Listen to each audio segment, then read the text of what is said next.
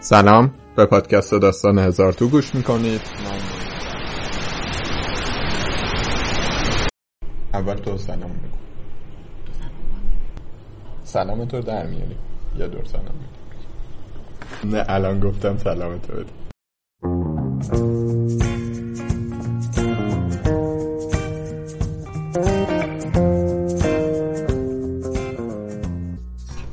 من معین فرخیم. من سارا شکری‌ام.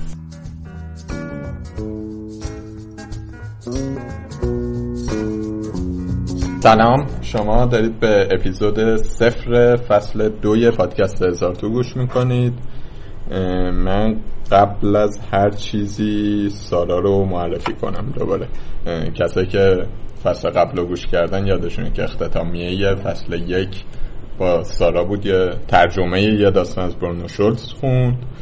الان یه 2 سال و تقریبا 2 ماه از اون روز میگذره، ما دوباره پشت همون میزیم. سارا بیا خودت بگو. منم سلام میکنم. 2 تا خبر بد داریم. حالا خبر بد اصلی رو معین بعداً بهتون میده. خبر بد دوم اینه که فصل قبل یه افرادی بودن که ناراحت بودن که مجری صدای خوبی نداره. الان متاسفانه باید بگم که مجری ها صدای خوبی ندارن. آقا اینو گفتی یادم اومد، یکی به من ایمیل زد گفتش که شما پادکست ادبی هزار تو هست. اولا که پادکست نیستید، پادکست مجریش خوبه. دوما که ادبی نیستید، ادبیات اینجوری نیستش که شما حرف میزنید. متاسفانه همون روند ادامه داره دیگه. اتفاقی که افتاد از اون شماره ماضی تا حالا، گاه و بیگاه ما همدیگر رو میدیدیم و هی بحثش میشد که خب الان چجوری هزار تو باید ادامه پیدا بکنه.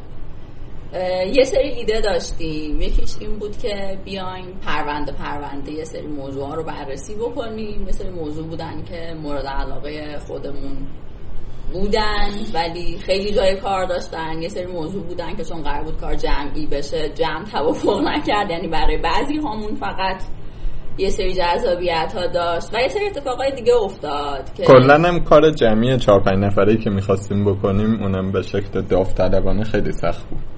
آره، مخصوصا که در اقصا نقاط دنیا هم پراکنده بودن افراد.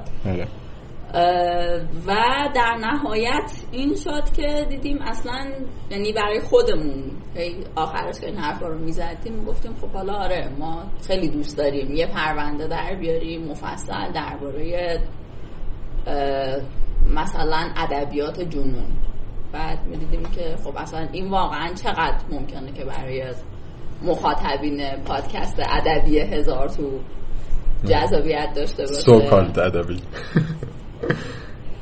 و اینجوری شد که تصمیم گرفتیم که کلا روند رو عوض بکنیم. حالا الان آقای فرخی به عنوان بنیانگذار پادکست میان توضیح میدن که چه اتفاقی افتاد.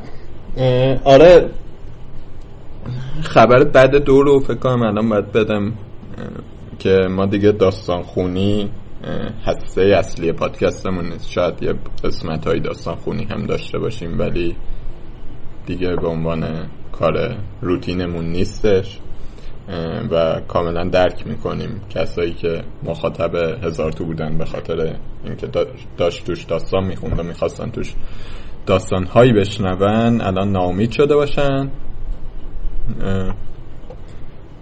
ولی دیگه این تصمیمیه که گرفتیم. واقعیتش اینه که اون داستان خونی خیلی دیگه برای من جذابیتی نداشت، خیلی انگیزه نداشتم برم سراغ یه سری آدم که بیان داستان بخونن. هم به خاطر اینکه الان کانال های دیگه ای هستش که میشه داستان شنید، آدیو بوک خیلی رواج بیشتری پیدا کرده، سایت های ادبی هم گوشه و کنار دارن داستان خونی میذارن. هم خودم شخصا دیگه برام جذابیت نداشت که الان یه کمی بازش میکنم.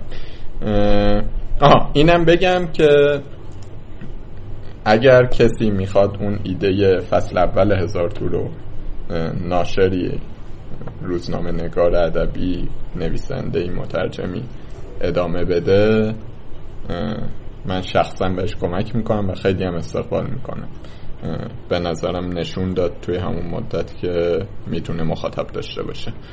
یه نکته دیگه در مورد کل این 2 سالی که ما هی دنبال این بودیم که هزار تو رو چی کار میشه کرد، تقریبا ما یه بار هر غریبه و آشنا منو میدیدن میگفتن که چی شد پادکستت، نمیخوای راه بندازی؟ بعد من میگفتم نه نمیخوام. این بود که یکی من کلا به این قضیه شک کردم که ادبیات چقدر دیگه موضوعیت داره، از این نظر که مشاهدات هم میدانی هم آماریم نشون میده که مخاطب ادبیات بسیار بسیار داره کم میشه و هی دارن با چیزهای دیگه جایگزینش میکنن. فیلم، سریال، توییتر، نمیدونم پادکست، همه اینا انگار داره عرصه فعالیت ادبیات رو کم میکنه. حالا این قسمت در این مورد بیشتر حرف میزنیم. سارا تو نظر تو بگو. یه بحثی بود که حالا قبلا هم چون این بحث رو کرده بودیم، این بود که افرادی که ادبیات براشون موضوعیت داشت، حداقل توی نسل ما، نسلی که دوست داشتن برن دنبال چیزای جدید، پدیده های ادبی روز میتونم اسمشو بذارم، دارن از یه سری فید دیگه تغذیه میشن و دغدغه هاشون قبل از اون اصلا از ادبیات شیفت پیدا کرده به یه سری چیزای دیگه. رفتن سراغ سیاست، مسائل روز، حالا اتفاقات جالبی که داره میفته در دنیا و خودشون قبلا ها، حالا اینا رو یا هنوزا من گوشه و کنار میبینم که با عنوان یه رویدادی رو میارن بالاش یه نفر توییت میکنه ماده خام ادبی مثلا.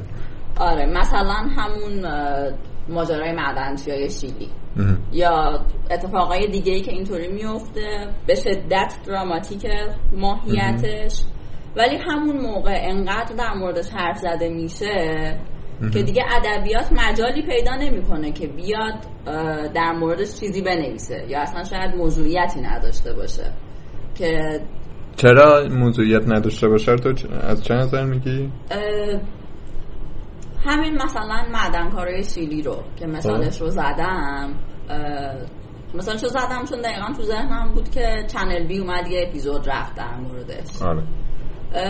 و چیزی که حالا توی چنل بی مطرح شد قبلش، حالا توی یک سری روزنامه، کاورج مدیا، کلن مصاحبه های بعدیش، همه اینا اون تجربه‌ای که آدم ها ممکن بود حس بکنن از یه همچین حادثه‌ای دارن رو تا یه حدی انگار براشون ارضا کرد. الان اگر یه نفر بیاد یه کتاب بنویسه، این حس شخصی من البته، یه نفر بده کتاب بنویسه با الهام از اون اتفاق شیلی و معدنچی‌ها بخوام بیان حالا خاطراتشون رو بدن یک ژورنالیست بنویسه، اون ژورنالیستیه بیشتر جلب توجه میکنه. اسم میکنم که خیلی یعنی کنجکاوی آدم ها رو برطرف میکنه. چرا؟ یعنی میگه مثلا میل به واقعیت بیشتر از میل به تخیل داستانی شده؟ یه بخشش اونه، یه بخشش اینه که این بمبارون اطلاعات انقدر زیاد شده که انگار آدما ظرفیتشون رو برای اینکه در معرض یه تجربه عمیق تری باشن دارن از دست میدن. تو در طول روز ممکنه که بیای 10 تا 20 تا 30 تا بستگی داره حالا چقدر توی سوشال مدیا بگردی خبر تکان دهنده بشنوی و خبر تکان دهنده حالا صرفا منظورم گرون شدن قیمت دلار و سکه نیست، همین دست اخباری که گوشه و کنار دنیا هست، یه هواپیمایی یه جایی گم میشه هیچ وقت پیدا نمیشه، یه سری بچه میرن توی یه غاری معلوم نیست در بیان یا در نیان و انقدر تو خودت ذهنت درگیر اینها میشه که انگار دیگه اون فضای خالی که باید داشته باشی رو نداری که حالا من بشینم 2 ساعت کتابی بخونم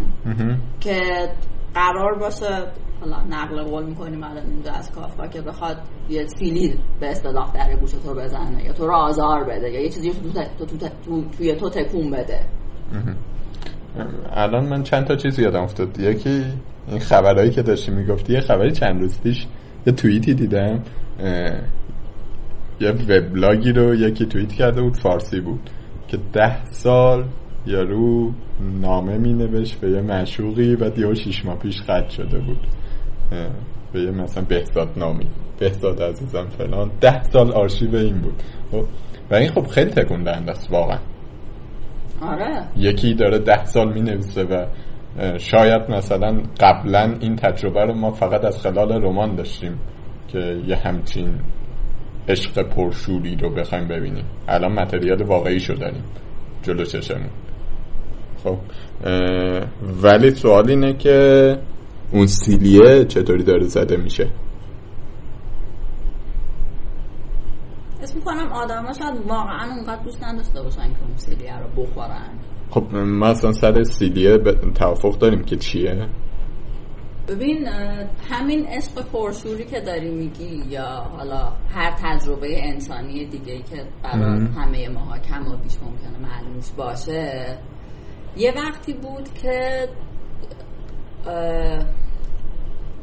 اسارش رو تو میتونستی توی یک جمله ببینی، توی یک جایی از یک کتابی و اون لحظه انقدر برای تو تکان دهنده بود، جوری توی ذهن تو حک میشد و جهان تو رو به نوعی اصلا قرائتت رو از دنیا عوض میکرد.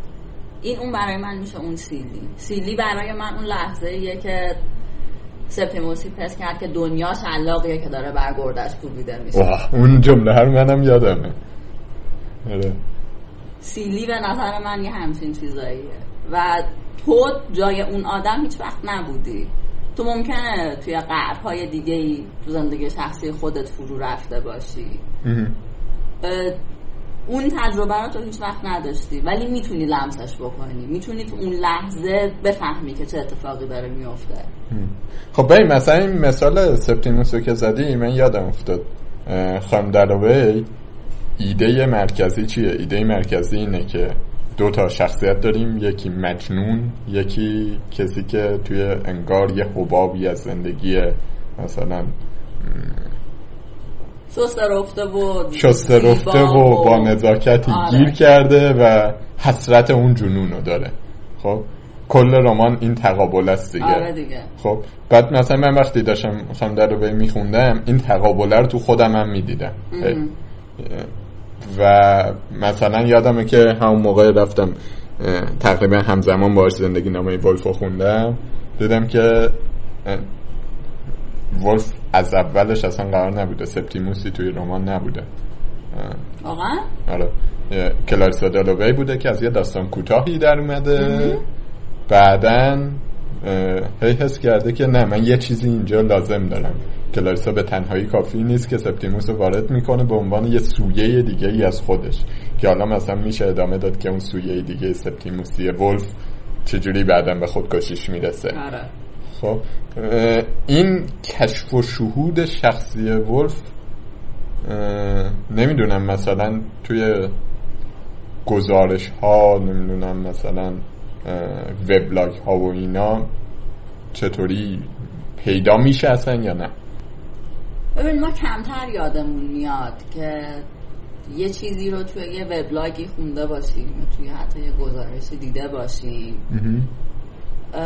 و یادمون مونده باشه مدت ها بعد، حالا نمیگم سال ها بعد، حتی یه ماه بعدش هم ممکنه یادمون نباشه. یعنی تو در یک لحظه توی سطح رابطه برقرار میکنی با اون تجربه زیسته یه آدم دیگه یا یه سری آدم دیگه که حالا یه ژورنالیستی داره مینویسه ولی بعد یادت میره اون چیزی که باید و پای تو رو نگرفته نگهت داره.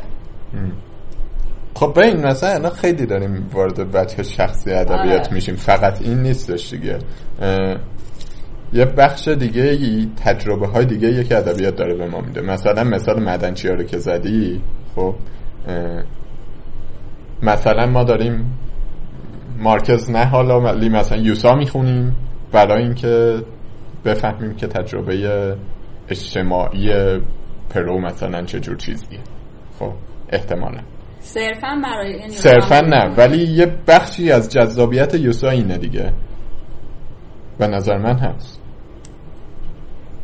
نمیدونم باید نیست یعنی ببین من اگر صرفا بخوام مثلا یه چیزی در مورد حالا وجه اجتماعی پرو یا هر کشور دیگه ای بخونم قطعا بجز یوزهای داستان نویس یا حالا هر داستان نویس دیگه‌ای یه سری کس فکچوال دارم که برم اونا رو بخونم. چیزی که برای من ادبیات رو جذاب میکنه و تو مثلا حاضری که بشینید سوره بز رو بخونی با همه اون صحنه‌های تکان دهنده‌ای داره اون فیلتر ذهنی نویسندشه که میاد یک جهانی رو برای تو تصویر میکنه با همه زیر و بم‌هاش. ما دیکتاتوری زیاد شنیدیم در موردش، انواع دیکتاتوری های مختلف یا حالا در وجوه کمتر و بیشتر شاید تجربه کرده باشیم یه سری از اون اتفاقاتی که داره توی سوره بزرگش حرف زده میشه رو ولی مثلا دارم میگم هیچ کس برای شکنجه وحشیانه، برای دیدن تجربه شکنجه وحشیانه نمیره گزارش حسن ساواکو بخونه. آره خب ببین اینجوری بگم بهت، من سوره بزو خرداد 88 خوندم. خب و مثلا یادمه هفته قبل انتخابات شروع کردم، هفته بعد انتخابات تموم شد. خیلی تجربه عجیبی بود. بعد اینی که اون انگار به این مثلا یه دنیای موازی بود برای من که شبیهش بیرونم بود. آره. خب ولی اونجا اکستریم شده بود اولا، ما که من زندان نرفتم همه اینا و داشتی میدیدی که اتفاقهایی که خودت بهش دسترسی نداری. آره. من تو خیابون اگر میترسم نمیرم جایی که احتمالاً بگیرنم چون نمیخوام مثلا اون شکنجه رو تجربه کنم، می اومدم بعدش تو خونه اونا رو تجربه میکرد، لااقل میفهمیدم که اونجا چه خبره. خب یه دسترسی خیالی به من میداد از اینکه تو بیرون داره چه اتفاقاتی میگذره. خب و این در کشورهای دیگه ای هم هست. خب. آره. این دنیاهای ممکنی که چه اتفاق افتاده باشه چه اتفاق نیفتاده باشه ما به واسطه ادبیات داریم تجربهش میکنیم، یکی از امکانات ادبیات دیگه. درست. بیشک. آره. خب حالا جایی که میخواستم از اون بحث بهش برسم، از بحث یوسا، این بود که نظام اقتصادی که نویسنده توش درگیره، خب امکان این که خود نویسنده این تجربه ها رو بکنه و به ما بخواد منتقل کنه خیلی براش کم میکنه. خب به نسبت مثلا یه ژورنالیسمی که یه فاندی پشتش داره، یه مجله بهش داره فاند میده، میره کار تحقیقاتی میکنه 6 ماه 1 سال و علی بندری دستش درد نکنه و ترجمهش رو میاد برای ما تعریف میکنه و ما داریم تجربهش میکنیم. خب نویسنده این امکانو خیلی خیلی محدودتر داره، حالا چی بشه یه فاندی بتونه بگیره. خب این قضیه خطر دیگه برای ادبیات قصه گو.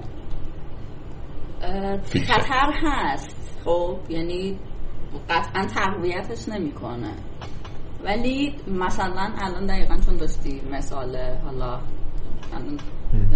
ناخواسته الان ما داریم انگار ژورنالیسم رو با ادبیات مقایسه میکنیم، فیکشن رو با آره. من یاد چیز افتادم، نمیدونم چقدر مرتبط میتونه باشه. جان پیلجر یه ژورنالیستیه که حالا اسای هم مینویسه، چیزای دیگه هم مینویسه، ولی نویسنده ادبیات اصولا نیست. یه کتابی داره به اسم هیروز و توی این داره میاد دقیقاً هیروهایی که داره ازشون تعریف میکنه افراد مختلفی هن، از قشر فرودست اجتماع سرکوب شده مثلا، نه همون دقیقاً قشر فرودست، از کارگرایی که اعتصاب کردن که میاد چیزایی مینویسه و توی چند صفحه داره میاد اینا رو مینویسه. لزوما کار ژورنالیستی نیست، فاندی هم پشتش نبوده، ولی اون تجربه انسانی که داره به من میده از مثلا تجربه انسانی هیروشیمای جان هرسی که اولین گزارشگری بود که نیویورکر بهش فاند داد، رفت و اولین مشاهدات بعد از هیروشیما رو آورد. تجربه انسانیش تجربه چند سال بعد بمب بود میدونی؟ فکر میکنم خیلی نزدیک، حتی یه سال این طورا بعد از بمب بود. یعنی هنوز وقتی که رفته بود بقایا بودن اونجا، یعنی خرابه ها و اینا حتی هنوز کامل برداشته نشده بودن. بخوام بگم لزوما یعنی اون فاندی که داره، حالا هیروشیما در زمان خودش البته چیز بدی نبود، یعنی هنوزم بعد از این همه سال کتاب هیروشیما خودش که خیلی بد بود. آره خلاصش که بعد از این همه سال به تو اطلاعات میده، میتونی بفهمی که اونجا چی گذشته، سیاهی هایی که به وجود اومده، یعنی تباهی و از بین رفتن رو داری میبینی.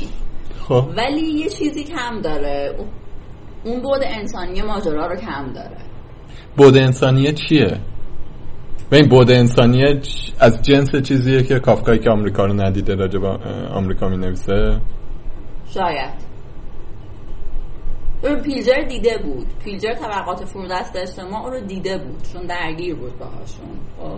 ببین اگر حالا بخوام برگردم بین دوتا چیزی که دارم ازش حرف میزنم، خودم اینجا قبول دارم در مورد یه ایونت صحبت نمی کنیم که داره با دوتا فیلتر ذهنی بهش نگاه میشه، داریم در مورد دوتا اپروچ مختلف به وقایع، به فکت ها نگاه میکنیم. هیروشیمایی که تو میخوندی چیز تکان دهنده‌ای بود، یعنی تو تصویرهایی میدیدی از مثلا آدمی که طوری تشعشع بهش تابیده شده که نقش کیمونوش منتقل شده، اینه یه عکس روی بدنش و چیزای اینطوری که نفرت انگیزه. خب مهیبه. آره مهیبه. خب ولی واقعا چیزی نیستش که تو شاید خیلی به لحاظ ذهنی درگیر بشی، اون تریگر عاطفی رو برای تو نداره، احساسات تو رو دخیل نمیکنه.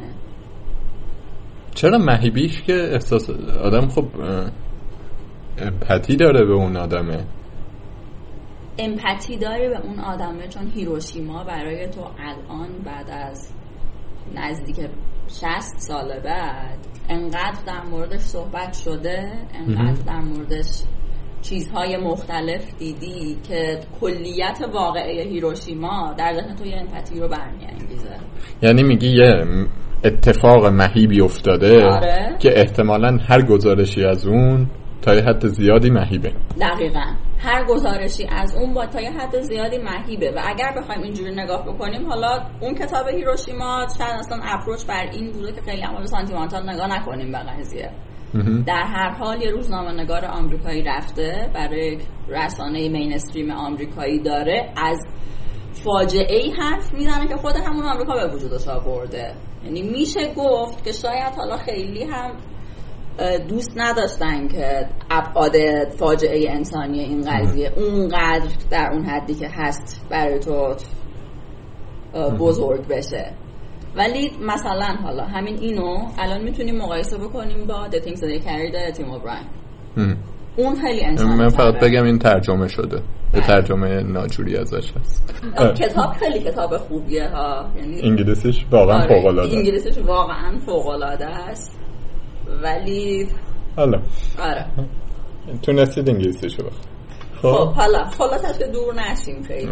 آره. کتاب تیم اوبراین. آره کتاب تیم اوبراین با مثلا هیروشیما، یکیشون در مورد جنگ ویتنامه، یکیشون مشاهدات میدانی بعد از بمب هیروشیماست.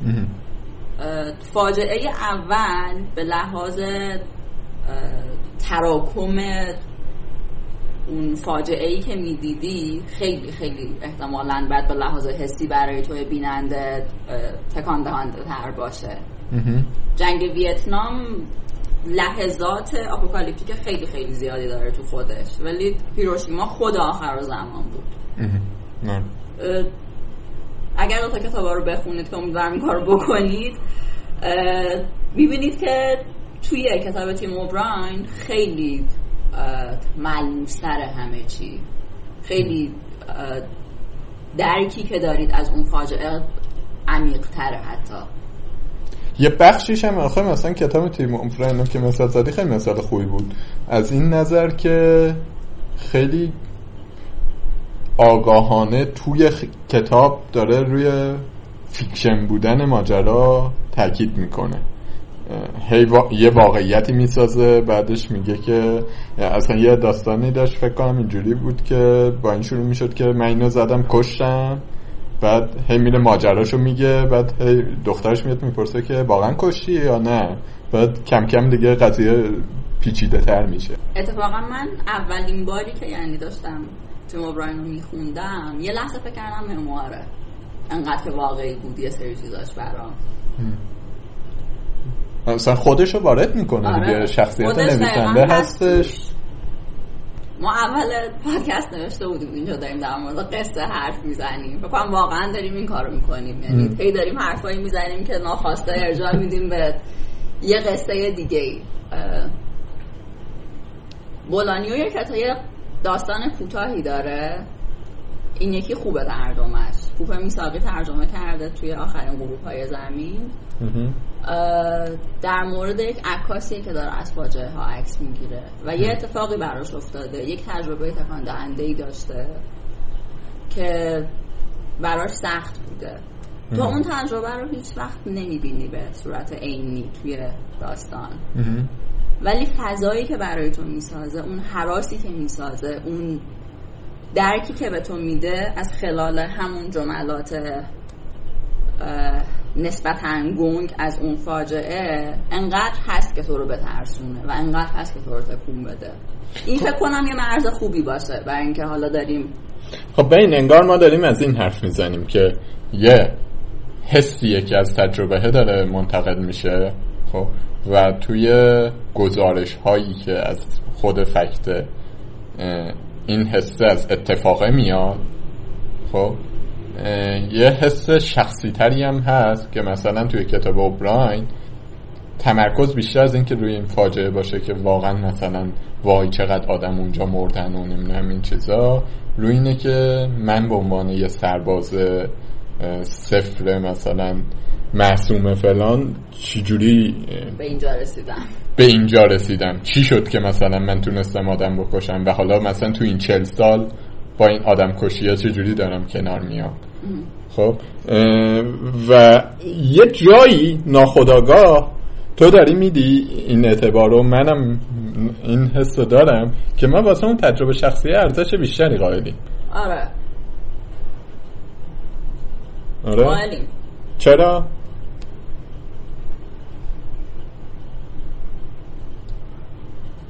من میتونم خودم یه سری جوابای پراکنده بدم. خیلی جواب منسجمی ندارم، میشه تجربه‌ام حسیه، یعنی حالا تو جواباتو بگو شاید منم اون وسط بیاد. ببین مثلا جوابای پراکنده‌ای که من میتونم بدم اینه که ادبیات اگر بخواد کاری بکنه واسه من اینه که منو از تنهایی دراره. خب منو از تنهایی دراره یعنی چی؟ یعنی یه راهی باشه برای گفتگوی عمیق من با یکی دیگه.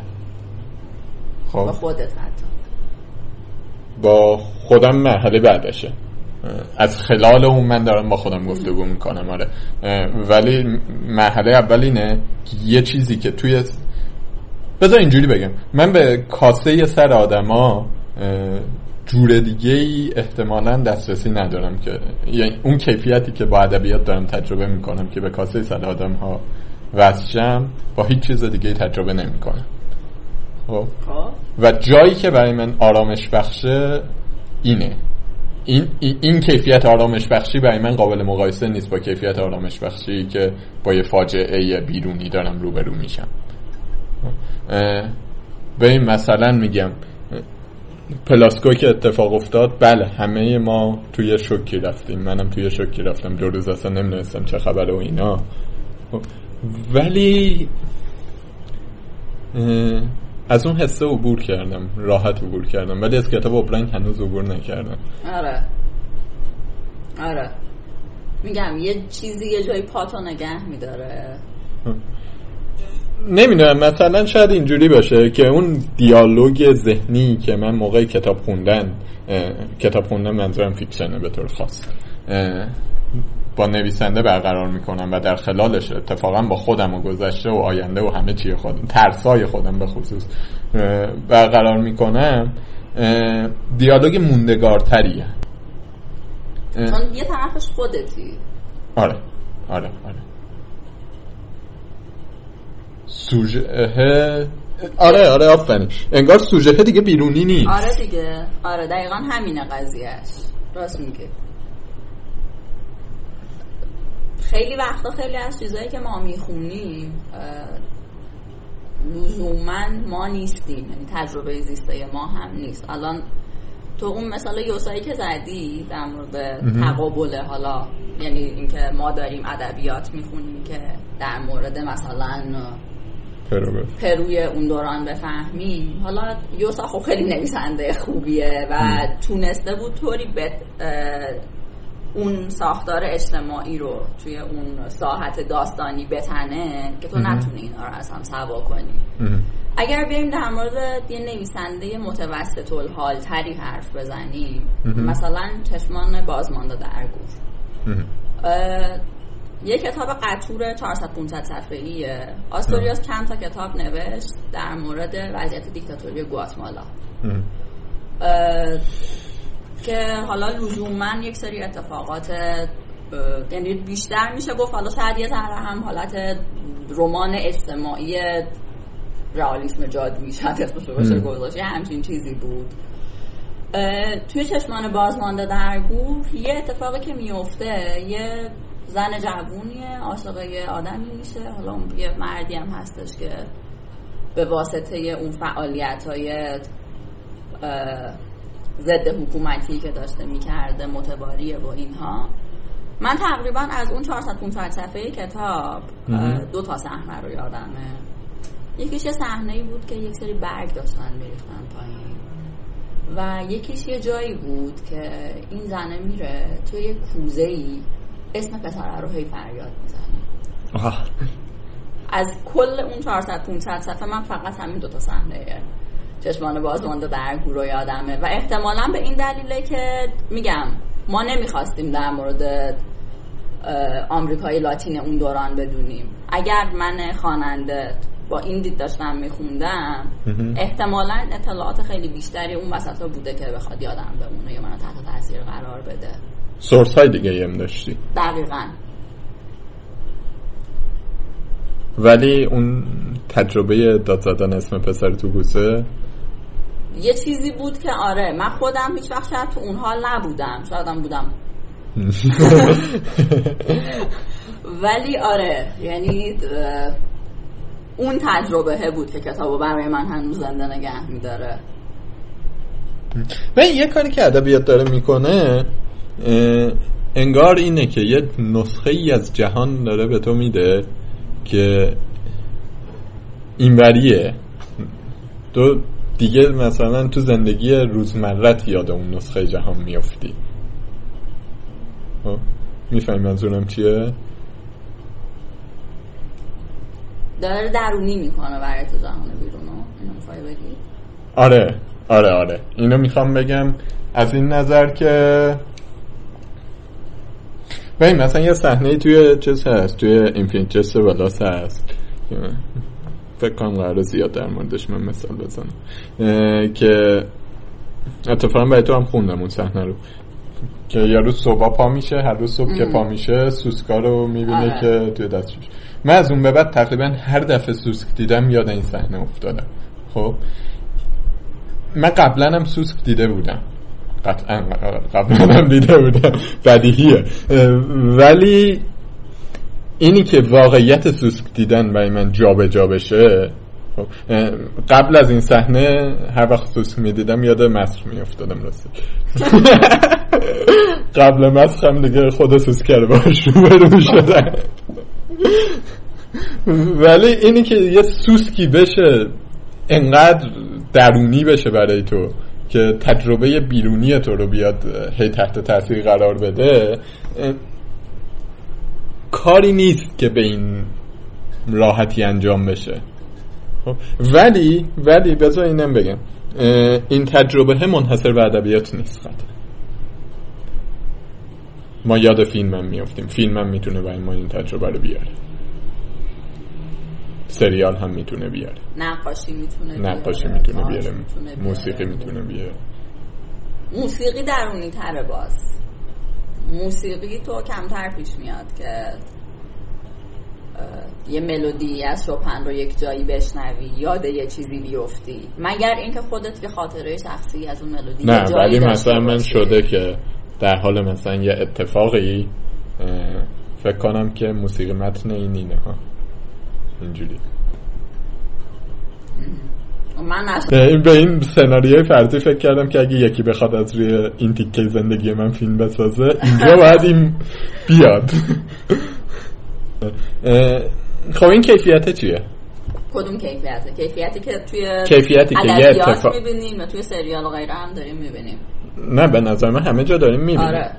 اگه بحث رو بخوایم برگردیم به اولش ما داشتیم از این شاید مینالیدیم که ادبیات داره از موضوعیت میفته. خب آره. اگه این تجربه رو بشه با سریال داشت، اگه بشه با تلویزیون داشت، اگه بشه با یه توییت داشت، چه کاریه؟ خب میدونم چی داری، یعنی فکر کنم بفهمم چی داری میگی. جواب کلیشه‌ایم اینجا اینه که یه جایی هست که فکر کنم مرز بین ادبیات متوسط و اون چیزی باشه که حالا از نظر اون خواننده میشه گفتش که چیز به یاد موندنی. نمیخوام حالا الان اینجا کلاسه بندی بکنم بگم شاهکار یا هر چیز دیگه ای. خب الان گفتی سریال، من زیاد میبینم که آدم ها حالا همینجوری دارن یه چیزی حرف میزنن میگن آره عین اون قسمت فرندز که یه اتفاقی افتاده بود. آره اون قسمت فرندز که یه اتفاقی افتاده بود بیشتر موارد تو رو یاد یه جمعی میندازه که یه سری آدم نشستن، یه نفر حالا یه کاری میکنه که شبیه جوییه یا شبیه فیبیه یا شبیه راسه و تو برات اون لحظه تداعی میشه، اون حس ولی تداعی نمیشه، اون تجربه شخصی تو تداعی نمیشه. من 2-3 تا چیز میتونم بگم، یکی در ادامه بحثت و یکی در چیز مخالفت. اول ادامهشو میگم بعد مخالفتمو میگم. ببین مثلا آره من که فرندز پراکنده دیدم، ولی مثلا امکان نداره یکی بخواد بره دیت بعد یکی دیگه یاد این نیفته که نه جویی یا چندر کدومشون بود زیاد دیت میده. اونم مثلا موقعی که دیت رفت این اتفاق افتاده. آره خب مثلا چه میدونم فلانی هم بعد به هم زدنش رفت دیت، احتمالاً حتما یه معادلی تو فرندز داره. من ندید میگم که اصلا یه معادلی تو فرندز داره. واقعا ندیدی فرندزو؟ ببین چون فکر میکنم اصلا ماجرای فرندز اینه که من تا سالها سفت واسطاده بودم که من نمیخوام برم. بعد سر چیز مجله روایت بودیم، بعد داشتن ویژه‌نامه دوستی در می آورد. بعد گفتن که خب مثلا یکی از چیزهایی که تصور ما از دوستی رو شکل داده و به عنوان فرهنگ غالب دوستی تو ایران چیزا مطرح سریال فرندز، بعد یه جوری به این نزدیک. بعد داشتن فکر میکردن که کی چی بنویسه، به من گفتن که تو برو بنویس. بعد من گفتم بابا من بدم میاد از این چی برم ببین. بعد دیگه مجبور شدم برای اون متن مثلا 2-3 تا سیزن کامل دیدم، بعد دیگه بقیه رو پراکنده دیدم. بعد من یه سوال میتونم ولی هیچی یادم نیست ازش. تو ندیده بودی قبل از اینکه 2-3 تا سیزن رو کامل ببینی ولی میدونستی از فرندز بدت میاد؟ پراکنده دیده بودم، مثلا یه 2 قسمت دیده بودم، بعدش دیگه خوشم نیامده بود. بعد دیگه آخه فرندز چیزی نیست که نبینی. یعنی مثلا چه می‌دونم یه زمانی یه شبکه فاکس، یکی از این فاکسا بود رو ماهواره بود، من میرفتم خونه من با اون میدیدم، یه کمی مثلا 2 قسمت میدیدم، یه وقتایی هم مثلا تو جمعای دوستی میدیدن منم مینشستم دیده بوده گفتم نکنه میدونستم چیه. آره ولی هنوزم توش نیستم. آره چون حالا در هر حال بعد بدون اینو که تقریبا یه گره یکی از فصل‌های سیزن اینه که یکی بعد از اینکه حالا با یکی کات کرده رفته سر یه دیتی واقعا اینو میخواستم بگم که به این تجربه این که مثلا تو بعد یه بریکاپی بری یه دیتی بلافاصله، خب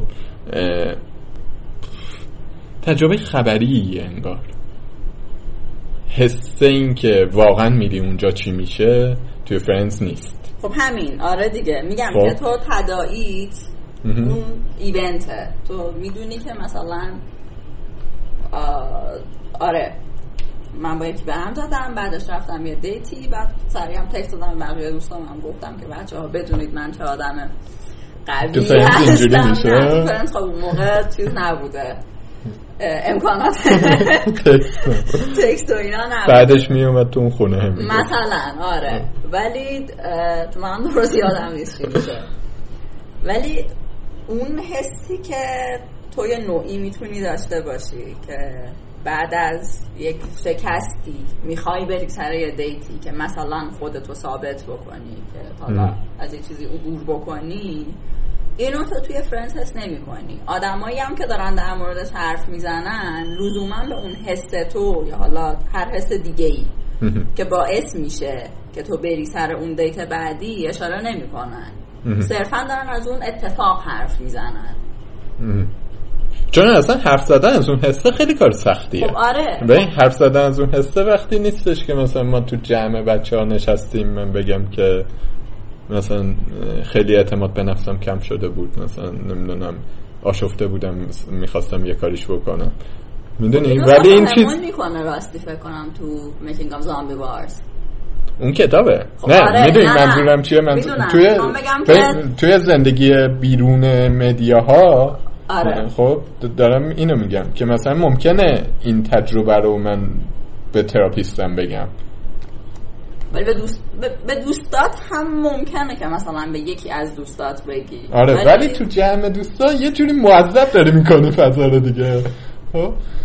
ببین جزء اون لحظاتیه توی جمع دوستا که خیلی پرده ها افتاده و همه دارن حرف دلشون رو میزنن و اینا، چیزی نیستش که تو به صورت روتین مثلا تکست بدی بگی که آره من آقا حالم خیلی بد بود احساس کردم اعتماد به نفسم اومده پایین دیگه هر روز میرم آره خیلی هم از یارو خوشم نمیاد ولی مجبورم دیگه. شاید مثلا این بتونه یه پل دیگه‌ای بزنه به یه جای دیگه‌ای بحث ما. من هنوز مخالفتمو با تو نگفتم، میگم بعدش. قانع نشدی؟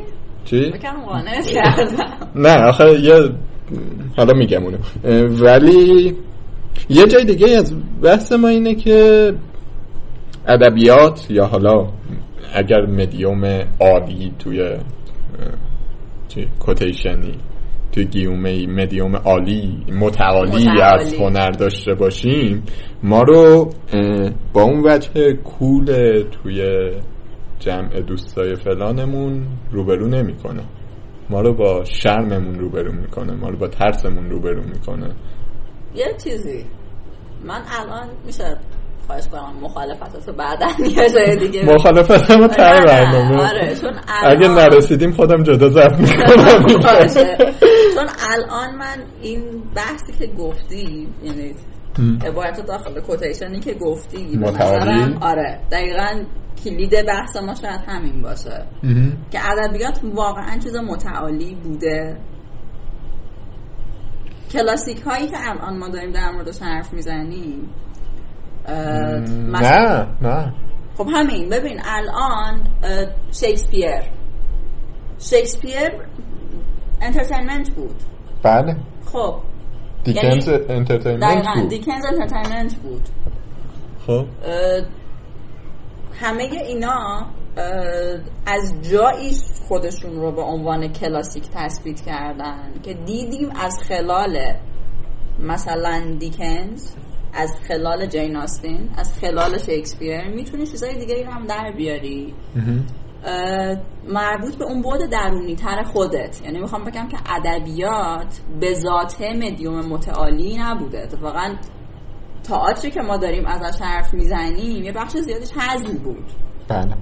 یا حالا هر چیز دیگه ای، یا مثلا یه پله برمیگردیم عقب‌تر، ادبیات مدیوال داستانگوهای قصه گو انترتینر بودن. نقالهای ما خب ماما رو درآمدشون این بود، شاید مثلا به خاطر ارقی که به ادبیات داشتن نمیرفته طرف خواننده دوره‌گرد بشه. خب این ادبیات متعالی یه چیزی شد از یه جایی بعد نمیدونم هم از کجا، ولی از یه جایی انگار ادبیات مترادف شد با اینکه یک سمبولی از فرهیختگی، در حالی که لزوما این نبوده. مثلا حالا الان کمتر، ولی شاید تا 10 سال پیش مثلا آدم میخواستن از یکی تعریف کنن که بگن فلانی خیلی چیزی بارشه یا فلانی خیلی کتاب خونه. آره فلانی خیلی کتاب خونه. خب این کتاب خون بودنه به خودی خود یه ارزشی بود، در حالی که مثلا الکساندر دوما انترتینمنت بود. خیلی از ماها با الکساندر دوما کتاب خون شدیم. بله درست. الانم حالا خب ببین این شبیه اتفاقی نیست که مثلا به سینما افتاد. آره هست. خب دقیقاً. هم مثلا اینو دقیق نمیدونم ولی میگمش، احتمالاً دیکنز داشته تحقیر میشده دوره خودش، هم مثلا اینو دیگه تقریبا معاصر ماست، میدونیم که سینما در بعد یه جایی یه برهه‌ای تاریخی به عنوان یه هنر سطحی داشته تحقیر میشده. خب ولی سینما شاخه شاخه میشه. یا سریال اصلا سریال خیلی مثال خوبیه. سریال دهه 90. آره سریال مثلا زمان بچگی ما نام بیواچ بود و بیورلی هیلز 911 بود و اینا بود. و وقتی مثلا یکی میگفت آره من دارم سریال میبینم، کسی نمیگفتش که واه این چه آدمه مثلا به روزیه، چقدر در جریان همه چی هست، چقدر سریال میبینه دیگه. الان ولی سریال دیدن، سریال خوب دیدن یه خب اینجا جاییه که من میخواستم با تو مخالفت کنم سر این تجربه سریال که داشتی فرندزو میگفتی. No offense to Friends، ولی Friends مثال دقیقی از سریال نیست. به این مثلا تجربه گلدن ایج سریال ها که شاید مثلا از 99 با سوپرانوس شروع بشه، اینه که تو دیگه با سریال داری تجربه یه رمان کلاسیک رو میکنی. آره کیفیتشو نمیتونم حالا چون اصولا چیزایی نیستن که بتونیم بذاریمشون توی یک هفته شاید، ولی آره دقیقا تو از یه جایی به بعد سریاله برای تو اصلا یه چیزی همینجا نگهش داریم. برمیگردیم به همون دیکنزمون. خب دیکنز پاورقی می نوشت، الیور تویست پاورقی بود. خب و خوب بود، یعنی در گذر 150 سال خودش رو حفظ کرد. دیوید لین اومد ازش شاهکار ساخت. همون الیور تویستی که ما تو دوران بچگی داشتیم میدیدیم، اون موقع هم احتمالاً بعدمون میومد ازش، چون اصلا مناسب اون مدیوم نبود. اون یه شاهکاری بود که دیوید لین ساخت. حالا الان من نمیدونم به الیور تویست جدیدی ساخته شده به صورت سریال یا نه، ولی کلاسیک های زیاد دیگه ای رو داریم میبینیم که هی دارن میان از روی یا مثلا همه اقتباس هایی که داره از جین آستین میشه. این چی ریچارد رایت چیه؟ جو رایت آره اقتباس های خیلی هاش خوب. خب دقیقاً ببین انگار یه جایی هست که تو داری یه چیز خوبی رو صیقل میدی. صیقل میدی به این معنا نه این که حالا مثلا جین آستین چیز گمنامی بوده یا چیزی بوده که خب داری دور میشی از بحث. ببین بحث اینه که مدیومه از یه جایی به بعد انگار کارکرد اینترتینمنتش کم میشه. خب سریال تو دهه 90 احتمالاً فقط سرگرمی بوده که ملت بشینن دیوانه وار ببینن. خب شبیه کار کرده که مثلا الان جیم تی وی واسه نسل قبل ما داره، از ساعت 8 شب تا 12 شب رو پر میکنه بدون اینکه فکر کنی که چجوری پر شد. خب ولی یه جایی اون دوران کارکردشون از دست میدن و یه نیاز به این که سریال وارد یه مرحله جدیدی بشه حس میشه. خیلی مطمئن نیستم اینجا هر یا لااقل یه سری آدم میان که فکر میکنن که این قالبه امکانات دیگه ای داره. آره خب مثلا این که آقا خیلی چیز خفنیه، شما میتونی 70 ساعت وقت داری شخصیت بسازی، زندگی بسازی، نمیدونم همه اینا. چرا اینو با 3 ساعت فیلم مثلا سرترجمه هم بیاریم؟ آره، یا از اون ور چرا مثلا با اپیزودهای 30 دقیقه‌ای که یه قصه بی خودی سردستی میگه چیزش کنی، جمعش کنی، از اینکه 70 ساعت مدیوم داری استفاده کنی. اینجا الان حالا چون یه مسئله هست، اون 30 دقیقه هایی که داشتیم مثال میزدیم، مثلا فرندز، اونا هم داشتن شخصیت میساختن. خب منطقه شخصیت هاشون شخصیت هایی بودن که داشتن همون کار رو میکردن که ماها میکنیم، یا حالا حداقل در یک مقطع زمانی شاید همه ماها دوست داشته بودیم که یه خونه‌ای داشته باشیم و بچه‌ها برن و بیان و دوره هم باشیم و یه سری اتفاقا برامون میفته و هر وقت میشه بحث فرندز رو ادامه بدیم. ببین خب آره، مثلا فرندز داره یه فانتزی رو بازسازی میکنه. آره خب فانتزی کسانی که مثلا ماهایی که از خانوادهمون دور افتادیم و هنوز خانواده جدیدی نداریم، دوست داریم که دوستامون انقدر به ما نزدیک باشن که خانواده جدیدمون باشن. آره خب فرندز روی این فانتزی سواره. حالا میتونه واقعیت هم باشه ها، ولی رویای خیلی هستین به هر حال. آره یعنی من دقیقاً یکی از دوستام خونهشون دقیقاً یک چنین کار کردی داشت. یعنی انقدر آدم‌های مختلف از اون حلقه دوستی میرفتن و میومدن که یه دفعه ما خوابیده بودیم ساعت 11 صبح بیدار شدیم دیدیم کلید انداختن اومدن تو، یه سری آدم با ظرف غذا که سلام ما اومدیم نهار بخوریم و ما مثلا اون وسط خوابیده بودیم. یعنی این فانتزی میتونست من بعید میدونم که اگر این الگوی فرندز ساخته نشده بود در طول 10 سال که یه سری آدم میتونن اینجوری هم زندگی بکنن، شاید اون دوستای من اصلا به ذهنشون خطور نمیکنن که خب حالا یعنی چی مثلا ما چرا داریم این کار رو میکنیم. ببین آخه حتی فانتزیه رو نمیخوام من از مشروعیت بندازم یا مثلا چیزش کنم بگم واقعیش کیف نمیده. آره تجربه من نیست، ولی میتونم بفهمم که تجربه خیلی ها باشه و خیلی هم واقعا بهش کیف کنم. مسئله فرندز و خیلی دیگه اینه که همون اون حس پشتیه رو نمیارن.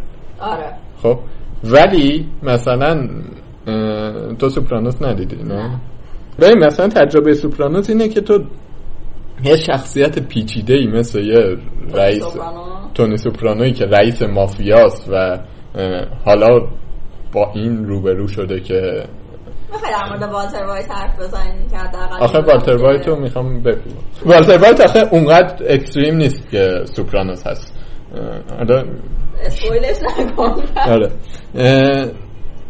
ببین مثلا سوپرانوس این کارو میکنه که تقریبا هر جا قرار ماجرا پیش ببره، کنجکاوی این که حالا چی میشه پیش ببره، سریع کنجکاوی تو برطرف میکنه، کاری که بریکینگ بد نمیکنه.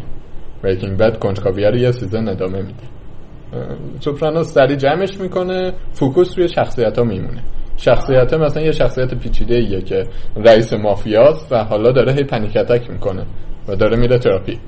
خب آدمی که باید خونسرد باشه همیشه نمیتونه دیگه خونسرد باشه و خیلی موقعیت پیچیده است. بچه این آدم توی سریال میره دانشگاه، نمیدونم دوست پسر پیدا میکنه، به هم میزنه، با این روبرو میشه که بابام آدم کشه. این موقعیت هم از جنس موقعیت به هم زدن فرداش برم دیت نیست. آره خیلی تجربه عمیق‌تری. شاید مثلا از جنس تجربه یه که تو موقع خوندن داستایوفسکی رو داری میکنی، موقع خوندن پروست میکنی، موقع خوندن فاکنر رو، همه این نویسنده‌های بزرگ میکنی که از اول هم این خیلی اینترتینمنت نبودن. آره. حالا مسئله اینه که همچنان ادبیات یه رقیب خیلی جدی پیدا کرده که 70 ساعت مدیوم داره، کلی پول داره، میتونه این تجربه های خیلی خیلی دور از دسترس و تازه تصویری بهت بده. من این حرفایی که داریم میزنیم، یعنی اگر بخوایم خلاصش بکنیم، اولا که بکنم توافق داریم سر این که ادبیات لزوماً حالا یک مدیوم متعالی نیست که هر آنچه که کتاب است خوب است، هر آنچه که سریال است خوب نیست یا تو لول پایین تری است. من یه ذاتگرایی هنوز برای ادبیات قائلم که نمیتونم تبیینش کنم راستش، یا اینکه این ذات ادبیات یه چیزی داره که جای دیگه نداره. آخه ادبیات که ببخشید این مثلا علیدایی گفتی ببخشید داری فردوسی بود. آخه این حرفی که تو داری میزنی یعنی میخوای بگی رمان فهیمه رحیمی شأن بالاتری داره از حالا نه اینو نمیخوام بگم. خب نه، ذاته که من دارم ازش حرف میزنم ذات خوندنه، انگار ذات مواجهه بی زرق و برق با تکسته. و این وقتی تو داری میخونی احتمالاً باید رفته باشی یه جای ساکتی، آدم اطرافت کم باشه، یا اگه آدم اطرافت هست تو ازش جدا شدی و دل دادی به یه چیزی که خیلی عجیبه، رنگ نداره، صدا نداره. یکمی حرف زدن از این چیزا الان عجیبه.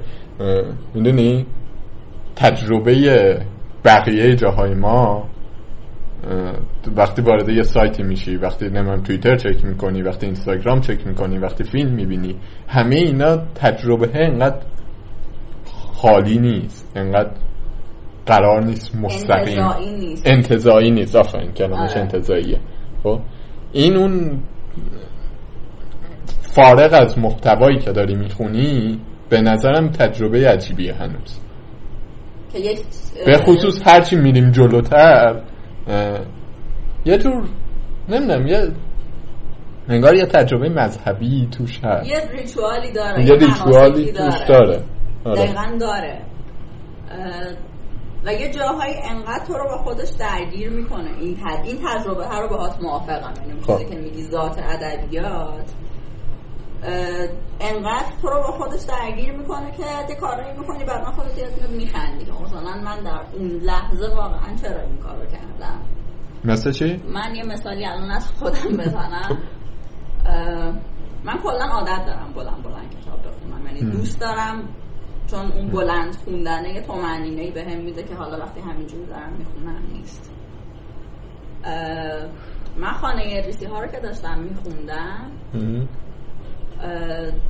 یه چیزی حدود یه مثلا نصف روز یا بیشتر خدا باشه کسی هم خونمون نبود بدونه چی کار کردم. لباس مهمونی پوشیدم، کفش پاشنه بلند کردم، راه رفتم و کتاب خوندم، چون حس می‌کردم باید تو اون لحظه این کارو بکنم، نمیدونم چرا. فضای رمان گرفته بوده شاید. آره. یعنی دقیقاً اشرافیت رمان. دقیقاً حس می‌کردم من الان باید اینجوری این کتابو بخونم. دیگه میگم تجربه خیلی معقولانه نیست که تو بخوای این کار رو بکنی، یا حالا هر کار دیگه‌ای که همه ماها وقتی که داریم با یک چیز تکان دهنده، یه چیزی که تو رو درگیرش میکنه به یه عمقی توی تو میرسه، شاید واقعاً و این انتزاعه، الان میخوام اصلا نمورون انتزاعه حرف بزنم. یک کتابی هست تو هم الان داری میخونی، بقیه شنونده ها ویتکنشتاین سمیتره. دقیقاً. خب این یک کتابیه، من مجبورم الان تو یه کوچولو بگم داستانش. به نظرم آخه خیلی اسپویلی نمیشه. راحت چون دقیقاً اسپویل نمیشه. تجربه خوندنش خیلی فرق داره با کتاب اینجوری شروع میشه. کتاب دقیقاً از کاور روی جلدش شروع میشه. یه نفر داره تعریف میکنه که اوایل من پیغام مینوشتم، یه نفر داره تو بریتیش میوزیم زندگی میکنه، یه نفر هستش که توی متروپولیتنه و بعد همینطوری داره تعریف میکنه. اینی که من الان دارم میگم فکر کنم تقریبا یک صفحه ابتداییش باشه که اون موقع ها من توی موزه بودم، بعد یه وقتایی مجبور میشدم آتیش روشن کنم، مثلا میرفتم تابلو کارواجو رو آتیش میدادم که یه سرپناهی داشته باشم یا گرمایی داشته باشم. همینجوری که داره تعریف میکنه فلش بک میزنه به عقب، به یه گذشته‌ای که توی خواننده شک میکنی که اصلا این چیه، این داره از چی حرف میزنه. یا آدمیه که میگه که من آخرین موجود زنده‌ای ام که توی کره زمین باقی مونده.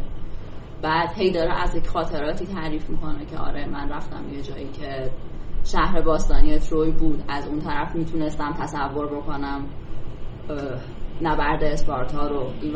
اینجا مثلا این جایی که من بودم جایی بودش که هلن قبلا مثلا خوابیده بود اینا. و اون تجربه تنهایی عمیقی که تو داری میگیری از اون لحظه برای شخص من، یعنی و این کتاب برای این مثالش زدم که بی نهایت انتزاعی بود. یعنی تو بقیه چیزایی که میخونی حداقل داره یه فضایی رو بازسازی میکنه که تو میتونی تا یه حدی خودت رو بذاری جاش. چیزای دیگه که مثال زدیم مثلا تجربه سوره بوز من در دوره 88 اونو خوندم، میتونم هی خودمو بذارم تو اون موقعیت. تو میتونستی خودتو بذاری توی اون موقعیت یا هر موقعیت دیگه‌ای.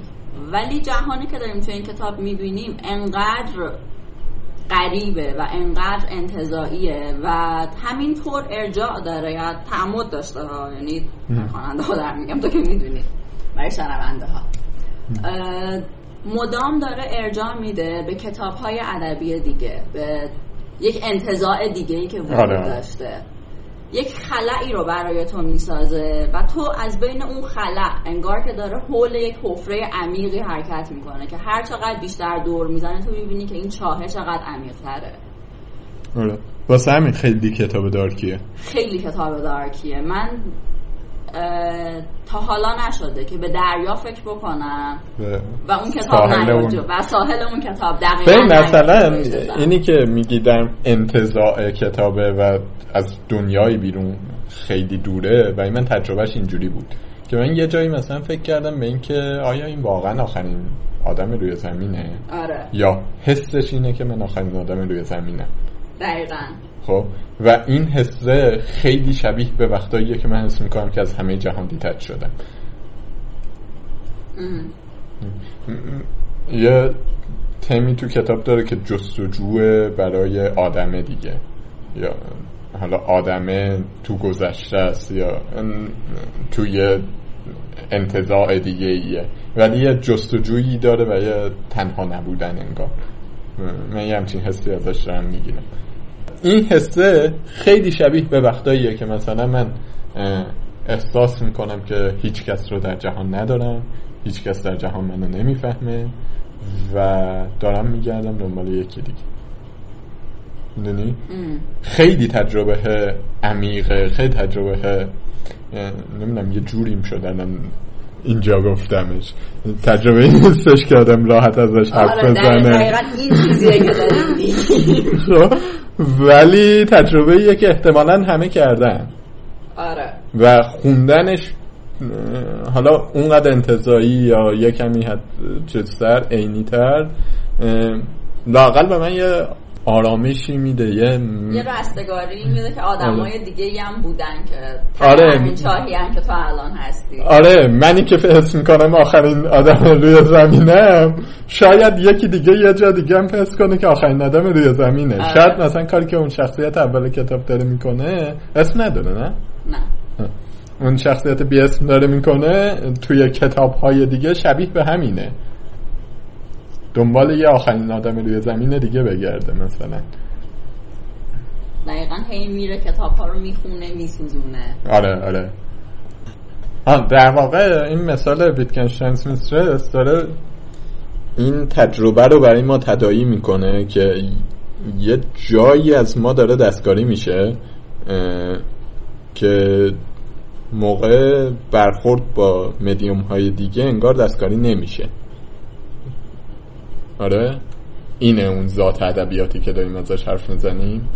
ذات ادبیاتی که ازش داریم حرف میزنیم انگار ما هم داریم دوره یه آره. چاهی میگردیم. آره من خیلی دلم میخواد بگم ذات ادبیات اینه. خب خیلی دلم میخواد واقعا بگم که این چیزیه که ادبیات داره و چون من هم یه تعلق خاطری دارم در هر حال بیشتر از هر کار دیگه احتمالاً دارم کتاب میخونم بعد خواب دیگه. آره مثلا برخس یه داستانی داره اسم کتابخانه بابل که توی یه مجموعه به همین اسم نشر نیلوفر و داره از یک تقلایی برای رسیدن به حالا راز جهان به اون دل ماجرا راز هستی حرف میزنه و یه جایی میاد میگه که آره تویی که داری مثلا این چیزی که من نوشتم و میخونید آیا میتونی که واقعا فکر میکنی که میفهمی یا ما واقعا داریم با یک زبان حرف میزنیم و اصلا توی حالا داستانهای دیگه‌ای هم که داره اصلا میاد از جهانهای موازی موجودی که وجود دارن حرف میزنه. بعد یه جاهایی دقیقا خودش پاورقی میده به هیوم. خب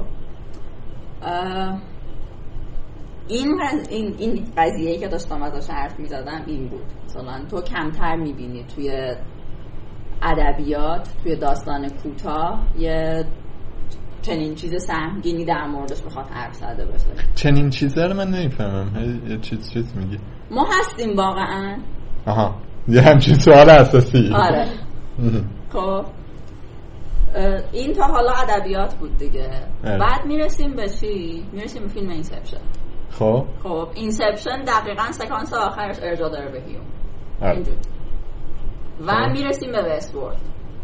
خب خیلی از آدمایی که حالا الان وستورد دارن میبینن همینجوری حرف میزنن تو این فارم‌های مختلف اونایی که خورده خورن یه فازی برداشتن که نکنه ما واقعا اندرویدیم داریم در یک دنیای دیگه‌ای حرف میزنیم و این دنیا دقیقاً من الان برمیگردم به داستان ویرانه‌های مدور برخس که یک آدمی میفهمه که خودش تا حالا یک آدمی که خالق بوده داشته یک جهانی رو خلق میکرده میرسه به اینجا که میفهمه که خودش خواب شخص دیگه‌ای بوده. خب میگم این کانسپت که تو بخوای حالا در مورد جهان برخسی مثلا مشخصا داریم در مورد جهان برخسی حرف میزنیم چون چیزیه که نویسن وقتی میگیم جهان برخسی داریم در مورد جنس خاص از ادبیات حرف میزنیم و این جنس خاص این دغدغه‌های خاص انقدر یعنی منحصر به فرد بوده که دیگه اسم داره دیگه برخسیه و این برخسی خب بودن کیفیت این برخسیه مثلا با وستوردیه چه فرقی داره؟ فکر کنم خیلی برمیگرده به مواجهت با کدوم زودتر مواجه شده باشی. خب برای تو چه فرقی داره؟ ببین من اولین باری که برخس خوندم دقیقا 2 روز گیج بودم یعنی منگ بودم کاملا. خب که مثلا یعنی چی؟ بعد حالا مثلا وقتی که 15 سال بعد اومدم وستورد دیدم شاید اون شوک برام اون تازگی رو نداشت. خب تو اولین باری که برخس خوندی یعنی مثلا چند سالت بوده؟ 16-17 سالت بوده داره؟ اون 16-17 ساله‌ای که الان داره وستورد میخونه و با این مفهوم وستورد میبینه و با این مفهوم تازه روبرو میشه به نظر تجربهش فرق داره با اونی که با این مفهوم از خلال برخس داره روبرو میشه؟ قطعا فرق میکنه. فرق چیه به نظر؟ چیزی که توی ببین در هر حال وقتی که داریم از یک چیزی حرف میزنیم که صرفا حالا متن نیست یک سری اینپوت دیگه تو داری میگیری تو داری خط داستانی رو دنبال میکنی یه سری ویژوال داری میبینی یک سری چیزها رو یه سری اتفاقات دیگه داره میفته و یکی از رگه هاش شاید مثلا بشه گفتش که سوال اصلی سریال، دغدغه اصلی سریال نمیدونیم مثلا این هست یا این نیست. این چیزی که داره در خلال 60 ساعت 70 ساعت سریال مطرح میشه. ضربه‌ای که تو از این میگیری فکر میکنم قطعاً کمتر باشه از یک داستان کوتاه 5 صفحه‌ای. خب این به حجم داری اشاره میکنی؟ نه به حجم اشاره نمیکنم، به مدیوم دقیقاً دارم اشاره میکنم. هر چیز فشرده‌ای ضربش بیشتره.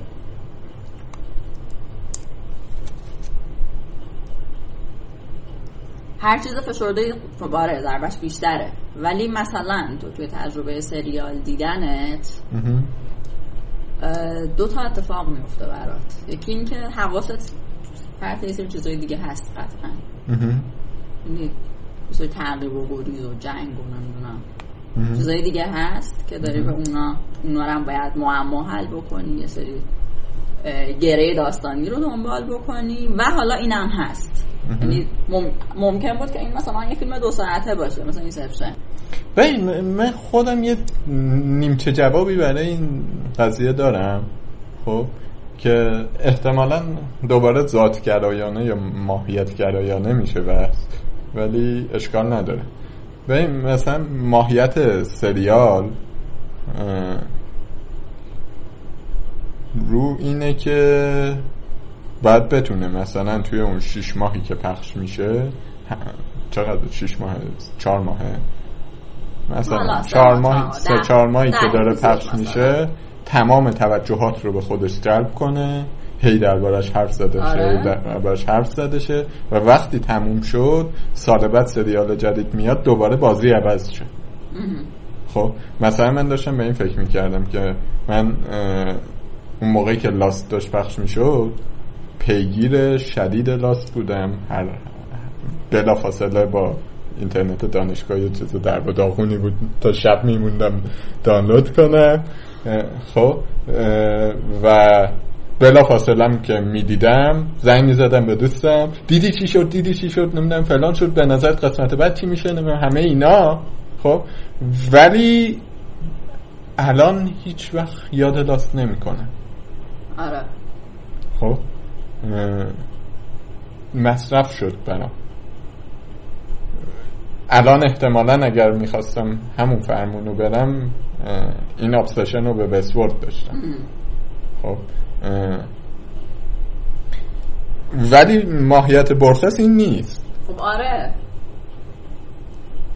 ماهیت ادبیات اینه که اتفاقا هی برگردی بهش. تو فروما خیلی دربارش حرف نمیزنن، میدونی؟ میفهمم چیزی نیستش که خیلی توجهات رو جلب کنه، یا لااقل اگر ادبیات متعالی داخل گیومه همچنان داشته باشیم اون هیچ وقت بحث روز نمیشه،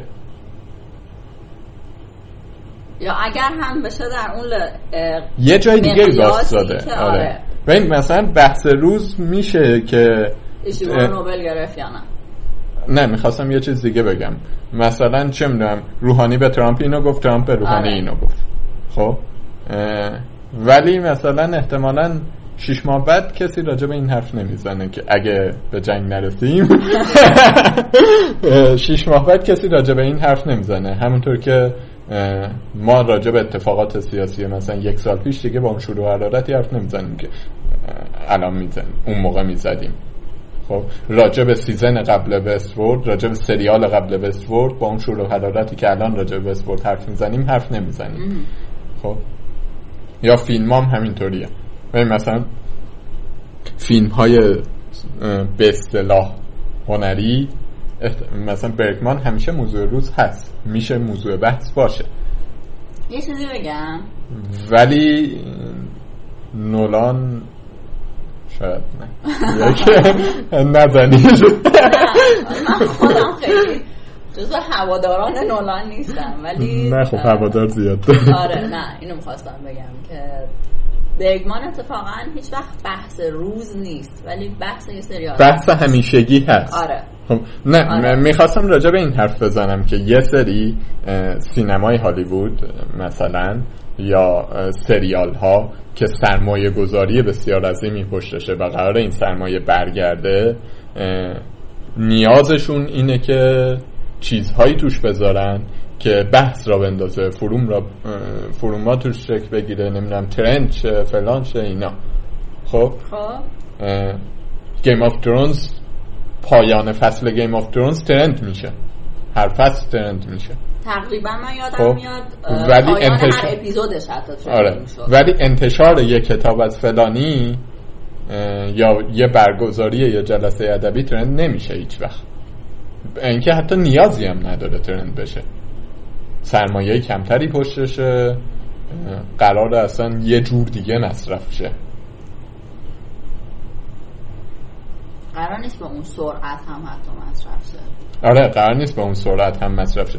و مثلا بذار شاید بشه به این لینک کرد این قضیه رو که تو هر چند وقتی مثلا همین ویتگنشتاینز میسترس اون موقعی که در اومد خیلی صدا نکرد، یه برگشتی بهش توی همین مثلا دهه اخیر اتفاق افتاد. خب دوباره وارد چیز شد، رفت برگشتن خوندنش و گفتن او چه کتابی. ولی این اتفاق در مورد فیلم و سریال نمیفته یا به ندرت میفته و اینکه اون تجربه انتزاعی زمانمند نیست. من الان اینجا خیلی دوست ندارم یعنی این شاخه حرف رو ادامه بدم چون آدم فیلم بینی نیستم. چیزی که من از سینما میدونم در حد همین فیلماییه که حالا بجز اون فیلمایی که یه وقتایی حوصله میکنم خودم برم بگردم پیدا کنم از بین اون قدیمی ترها و اون چیزایی که امتحانشون رو در گذر زمان پس دادن ببینم. بقیه چیزی که من از سینما میدونم همین فیلمایی که هر سال دم اسکار یا دم یه پرانتز فقط باز کنم بعدش چیزه اینه که امتحانشو در گذر زمان پس داده باشه. حتی من تا حالا نشنیدم در مورد سریالی اینو بگن. هیچ سریالی نیست که امتحانشو بخواد در گذر زمان پس داده و تو همون هفته امتحانشو پس داده. نهایتاً 1-2 ساله. آره سریال داشتیم زیادم بوده که بعد یه سیزن متوقف شده به خاطر اینکه اقبال عمومی بهش کم بوده. میدونی آخه حالا الان سریال یه چیز خیلی مثلا به قول این عزیزانمون که بیزینسمنن فست مووینگ کانسیومر گود تریه، یعنی در واقع چیزیه که تولید میشه که مصرف بشه. تو مثلا حالا مردم اصلا دوست دارن، من از خیلی شنیدم که بابا مثلا نتفلیکس سریال بدین 10 قسمت رو بدین مثلا ما 2 روز بشینیم ببینیم تموم شه بره. جدی میگم مثلا آره یعنی چی ما یه هفته باید منتظر بمونیم ببینیم هفته دیگه سر دانستون چه بلایی میاد، در حالی که اگر من بخوام ما به ازای حالا ادبی اینو بخوام بگم تو خیلی وقت دوست داری صبر کنی بخونی اصلا به عمد لوس میدی. به عمد طول میدی. لوس میدی. تو 7 جلد پروست میخونی و دوست داری که تعمق بکنی. یعنی میخوام بگم که ماهیتاً سریال داره ساخته میشه که مصرف بشه با یه سرعتی که حالا تهیه کننده ها دوست دارن پولشون برگرده. سینما هم برای این میگم که حالا خیلی دلم نمیخواد حرف بزنیم در موردش. تقریبا مثلا در 3 سال گذشته فکر نمی‌کنم فیلمایی که مثلا اومده بودن جزو فیلم‌های اسکاری بودن اینا رو دیده باشم که حالا من یکمی در جریان آره یعنی من دیدم. من اصلا آدمی نیستم که صلاحیت داشته باشم در مورد سینما حرف بزنم، ولی خب شاید مثلا بین همین فیلم‌های این 3-4 سال اخیر باید هم چیزایی باشن که تو 10 سال دیگه بهشون ارجاع بدی. شاید کمتر، خیلی کمتر. نه مسئله ارجاع دادن نیست. نه ارجاع به این معنی که یادت بمونه چیزی ازشون. این قطعا هست. قطعا یه سری فیلمایی که الان داریم میبینیم، یه سری سریالایی که الان داریم میبینیم کلاسیک میشن و پیشنهادهایی دارن که همیشه میشه بهشون برگشت.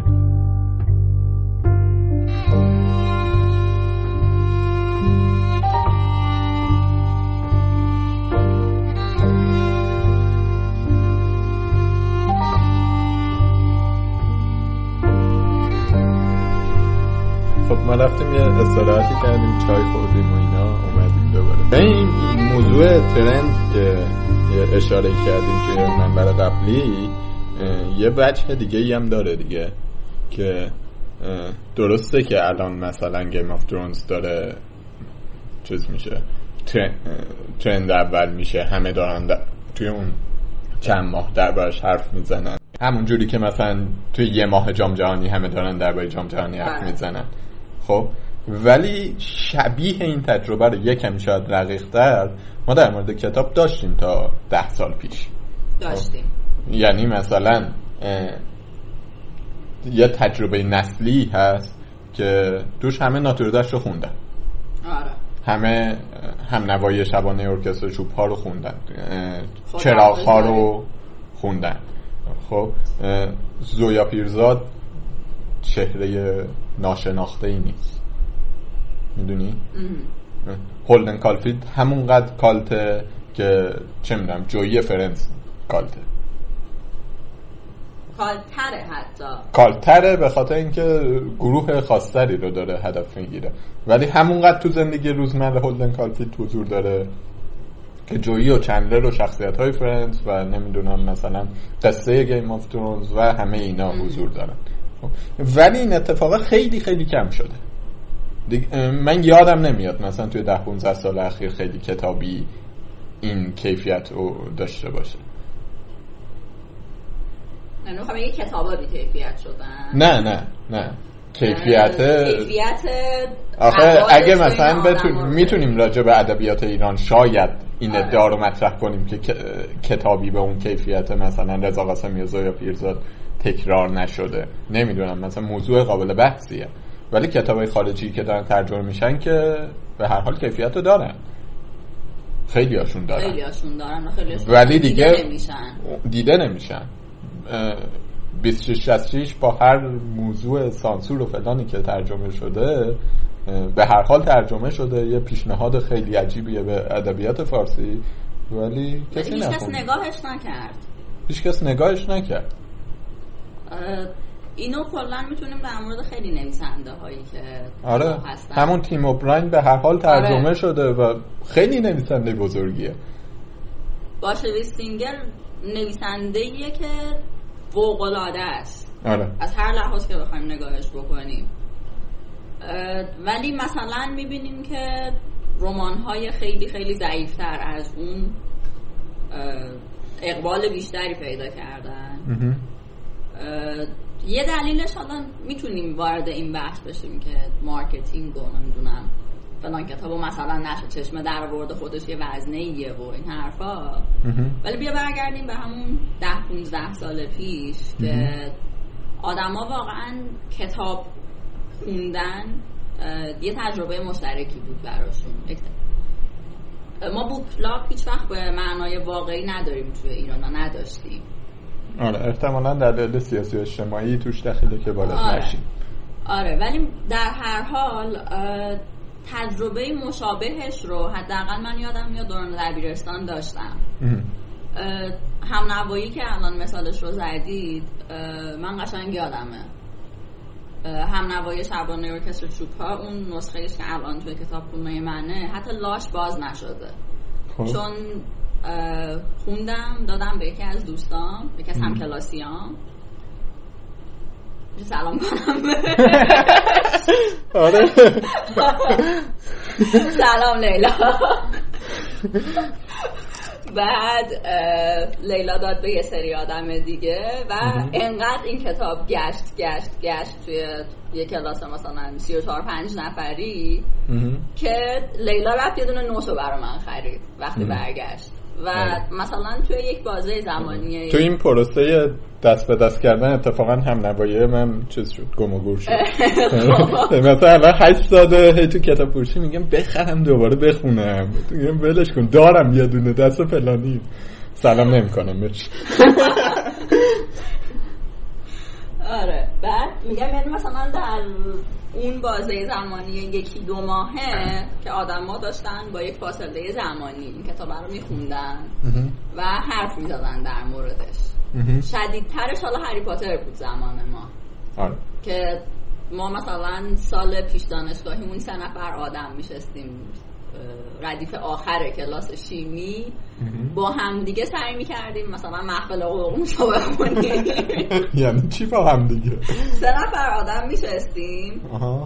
اون موقع دقیقا اولین روزهایی بود که حالا کتاب خارجی داشت وارد ایران میشد به صورت گسترده، به جز حالا نمایشگاه کتاب و اینا که به صورت کتاب زبون اصلی. آره کتاب اون موقع چون ترجمه فارسیش هنوز نیامده بود و آدما انقدر اشتیاق داشتن که مثلا 3 نفر میشستیم سرا پایین با هم سعی میکردیم کتاب انگلیسی هری پاتر رو بخونیم. من یادم هری پاتر 7 که اومد، من اون موقع 3 دبیرستان بودم، 3 یا پیشنشگاهی بودم، تابستون 3 به پیش بود یه همچین چیزی. 2 روز بعدش ترجمهش اومد، یه گروهی ترجمه کرده بودن اینترنت گذاشتن. آره. چیزی که اون موقع حالا باب میشد مثلا هری پاتر، خب بنا به دلایل مختلفی که فکر کنم هر کس خونده میدونه که چقدر حالا چیز مینستریم تریه نسبت به بقیه کتابایی که حرفشو زدیم.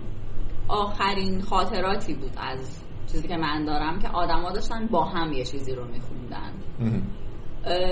تا قبل از اون اولا که کتاب خوندن خب تجربه خیلی انفرادیه. تو کتابی رو از دوستت میگیری، یعنی تو تعجب کردی که یعنی چی با هم میخوندیم. آره. در حالی که الان با هم میشینیم سریال میبینیم. آره. و جزء بخشی از مثلا معاشرت روزمره‌مونه. میشستیم دونه دونه کتاب رو میخوندیم و یه چیز مشترکی بود. حالا شاید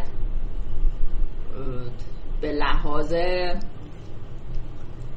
اون تجربه شخصیه شاید مثلا حالا ما با هولدن کارفیلد ارتباط بیشتری برقرار میکردیم تا راوی تمنوایی، ولی در هر حال چیزی بود که خونده میشد، در موردش حرف زده میشد. تو میتونستی مثلا بری با یه آدمی که خیلی هم نمیشناسیش سر حرف رو باز بکنی، مثلا در مورد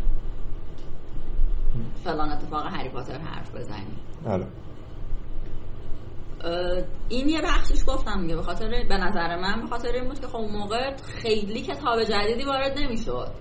الان حالا اون همکلاسیای من که الان هر کدومشون یه جای دنیا پراکندن، حتی اگر ما کنار هم بودیم هم دیگر رو میدیدیم هم نمیتونستیم بشینیم در مورد یه کتاب حرف بزنیم، چون با این که هممون هنوزم شاید داریم کتاب میخونیم یه کتاب رو دیگه نمیخونیم. یه چیزی که من خیلی همیشه هرسم میگیره اینه که آدم ها میگن آره کتابخوانی کمتر شده. خب بله کتابخوانی کمتر شده به دلیل اینکه 20 سال پیش مثلا، حالا 20 سال هم موقع 10 سال هم بود خیلی زمان خوبی نیست، آره 10 سال پیش من همون 15 سال پیش من اگر کتاب میخوندم کتاب برام حکم تراپی رو داشت، حکم انترتینمنت رو داشت، حکم یه تربیتی برای این که بگم من چقدر آدم فرهیخته‌ای هستم، چقدر چیزی بارمه، همه اینا رو داشت. الان تو هر کدوم این بچه‌ها رو مخزنی احسن چه وبلاگ ها اون موقع ها ساخته میشد که اسمشون دقیقاً عنوان مثلا یک داستان سالینجر بود و همون کافی بود برای اینکه الان البته داریم این مخزنی رو ها خیلی کم شده. نه بابا تو دیگه راههای دیگه برای مخزنی وجود داره. تو همون توییتر ریخته دوست هستی چشم بصیرت میخواد. نه اونا اینقدر ایامه چشم بصیرتی هم نمیخواد. آره خلاصش که یعنی میخوام بگم که تو داری این نیازهای مختلفت رو با چیزهای مختلفی پر میکنی. اون مثلا شاید حالا چه میدونم اون بخش تراپی مونده باشه باهاش بری سراغ ادبیات یا حالا چیزهای دیگه ای از این دست. بعد یه چیزی هم هست، ما اون موقع ها ابزار تخیل نداشتیم، یعنی کمتر داشتیم. خب این همون چیز مدیوم های رقیب رو داری میگی؟ آره ببین ابزار تخیل، خب منظورم ذهنمون نیست، ما به ازای چیزی که ما داشتیم بیرون میدیدیم به جذابیت اون تخیلی که خودمون داشتیم نبود. این اقتضای سن نیست؟ فکر نکنم. نمیدونم. ببین من یا لااقل لزومش. ببین مثلا جهان برای یه بچه 15-16 ساله‌ای که تازه بالغ شده خیلی سر در نمیاره ازش و خیلی خیلی دوست داره که سر در بیاره و در این حال حس میکنه که هیچکی درکش نمیکنه، که واقعا هیچکی درکش نمیکنه، شبیه مثلا بچه 3-4 ساله‌ایه که تازه زبون باز کرده و مجبور میشه چه میدونم مثلا دوست خیالی داشته باشه که زبانشو پروژکت کنه رو، میدونی؟ آره. این اتفاق در بلوغ شبیه به اونه. خیلی مثلا قشنگی بود که زدی خوشم از همون بام گرفت.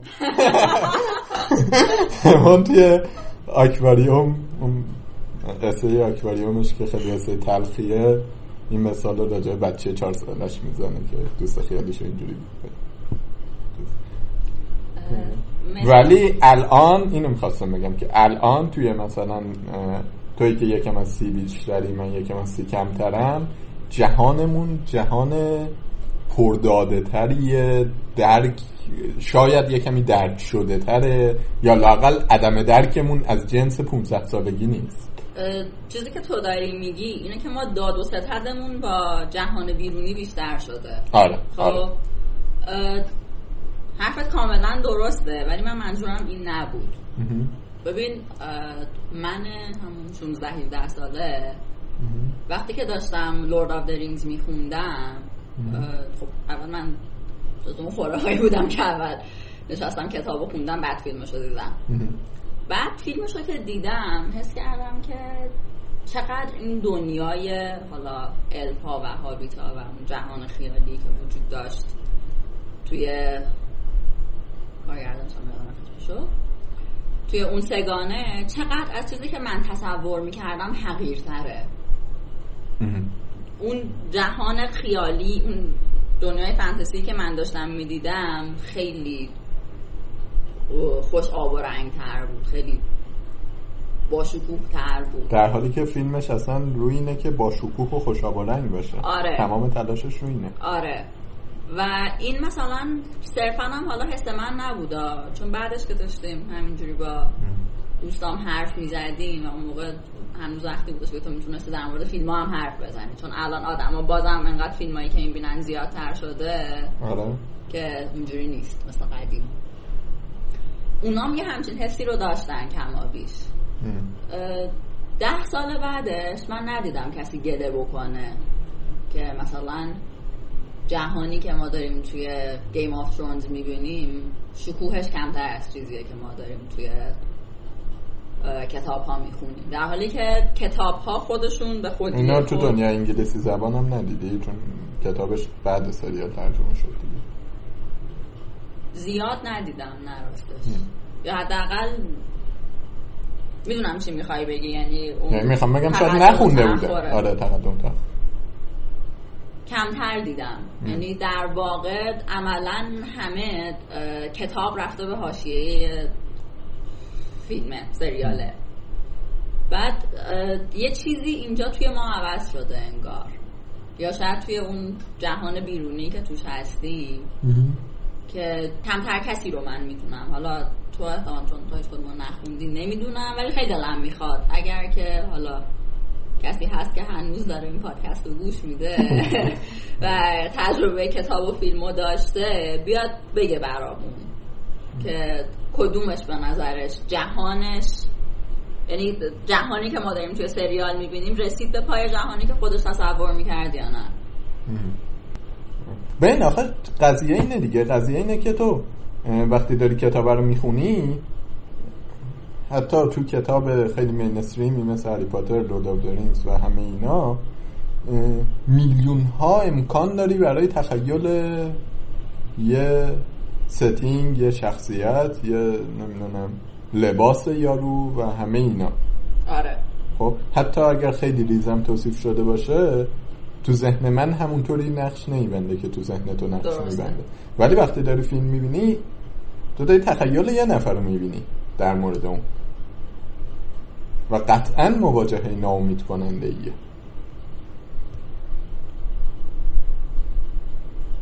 این بذار مثلا یه مثال یه کمی خودپسندانه بزنم. کسایی که الان دارن این پادکست رو گوش میدن و ما رو نمیشناسن، ندیدن، خب اگر شروع کنن به تخیل، قیافه ما رو هر کی داره یه جوری برداشت میکنه، خب و اون آدم ها اگر ما رو ببینن قطعا ناامید میشن. من فکر نمیکردم تو این شکلی باشی. میدونی به اینکه یه واقعیتی رو داره میبینه دیگه، خیلی کانکریت میشه. و مثلا سینمایی که راجع به جورایت که حرف زدیم، احتمالاً بردش به اینه که سعی نکرده تخیل رو واقعی کنه، سعی کرده یه قنای سینمایی بهش بده. ولی تو می‌خواستی راجع به امکانات تخیل حرف بزنی. من خواستم دقیقا در مورد امکانات تخیل حرف بزنم و اتفاقا همون هری پاتر که مثال زدی خیلی مثال خوبی بود، چون هری پاتر دقیقا برای نسل من اقتباس‌های سینماییش جزو ناامید کننده ترین ها بود. تو اون سری ما فکر نمی کنم کسی مثلا تا بعد از فیلم 3 شو نشستی، چون همه میدیدن که اون جهان ذهنی خودشون جذابتره، با این که نویسنده هری پاتر جزو مشاورین صحنه پردازی و همه چیه که فرانچایز فیلم ها هم بود. این امکان ادبیات یه چیزیه که ما هنوزم یعنی نمیبینیمش تو جاهای دیگه. حالا سعی میکنیم که از ظرفیت‌های بقیه چیزا استفاده بکنیم، به قول تو سعی میکنیم که 70 ساعت حالا که وقت داریم برای شخصیت پردازی عین 70 ساعت رو استفاده بکنیم به جای مثلا 3 ساعت. یا حالا چه میدونم تو یه مرحله بعدش سعی میکنیم که اصلا اون 70 ساعت رو بکنیم 10 ساعت بازی با استوری لاین های مختلف. یعنی توی خواننده رو، توی مخاطب رو درگیر بکنیم. الان بازی داره این کار میکنه. خب تو میتونی بازی داشته باشی و بر اساس انتخاب‌های تو خط داستانی عوض میشه. نمیدونم VR میارن داخل بازی، تو خودتو توی یه جهان مخصوصی میبینی، مثلا ممکن دیوانه شی. یعنی مرزهای تخیلات رو باز میکنه، جاهایی میره که تو نمیتونستی تخیلش کنی. مرزهای تخیل ما رو فکر نکنم چی بتونه باز کنه. پس چیه تجربه؟ مرزهای تخیل ما رو باز نمیکنه، به تو یه امکانی رو میده که سعی میکنه تو اگر فقط مثلا موقعی که داشتی هری پاتر رو میخوندی تصور بکنی اون قلعه هاگوارتسو، حالا مثلا به تو این امکان رو میده که یه دونه مثلا عینک VR بزنی داخل چشمه، روی چشمت و توش راه بری توی جهانی که اون برای تو ساخته راه بری. و به تو این امکان رو میده که دوست هری باشی. آره، خود هری باشی. آره، ولی بازم تخیل تو رو تا اون حد نمیره، یعنی به پای تخیل تو نمیرسه. واقعا جذابیت این انتزاعه به نظر من اینجاست. چون الان خودم مثال زدم که تو میتونی یه داستان داشته باشی با 10 تا استوری لاین مختلف مثلا، ولی شاید تویی که حالا داری اونو بازی میکنی به یه امکان 11 هم فکر کرده باشی که نداریش. ولی یه مثال بزنم در مورد سینماست. من چند روز پیش یه فیلمی دیدم به اسم برنینگ، اقتباس بود از یه داستان موراکامی. خب یه فیلم کره‌ای بود، اقتباس بود از یه داستان موراکامی. بعد خیلی فیلم شگفت انگیزی بود، من واقعا شوکه شدم. و نکتهش این بود، حالا اینا احتمالاً اگه یه وقتی برنامه راجع به سینما داشته باشیم میشه بازش کرد که متخصص هم بیاد توضیح بده قضیه رو. مثلا یه صحنه سکس داشت، بعد به جای همه چیزهایی که میتونست از اون نشون بده پیووی پسره رو نشون میداد که اولین باره که اومده خونه دختره با هم میخوابن، پیووی پسره رو نشون میداد که موقع سکس داره به دیوار روبرو نگاه میکنه و بازی نور توش. خب این یه جایی از خیال انگیزی داره، خب که هیچ چیز دیگه ای نداره و مثلا خیلی خیلی کیفیت شبیه بود به کیفیت خیال انگیزی داستان موراکامی که به چنگ نمیاد، یه کیفیت به چنگ نیامدنی موراکامی داره. خب یعنی این انتخاب هوشمندانه رو کرده بود که به جای اینکه بیاد عینیش کنه اون داستانه رو، اتفاقا یه پله ذهنی ترش میشه. آره.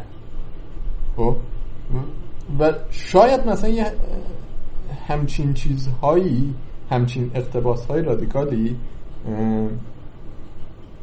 این ناامیدیه رو یه کمی کم کنه. میدونی مثلا اقتباس هری پاتری که تو داری میگی خیلی اقتباس هالیوودی و آره. یک به یکیه دیگه. آره. خب این به این داشت فکر میکرد که خب اون که ادبیات بود خوندن تموم شد، حالا اگه بخواد فیلم بشه یه چیز دیگه چی میشه؟ آره این ما به ازای سینمایی یک مثلا داستان موراکامی میتونست باشه، یعنی زبان سینماییش رو سعی کرده بود حالا با اون یکی بکنه. اینو قبول دارم. آره ولی کمن دیگه. دیگه حرفیمون نزده باشیم؟ دیگه منبر آخر باید بریم بکنم.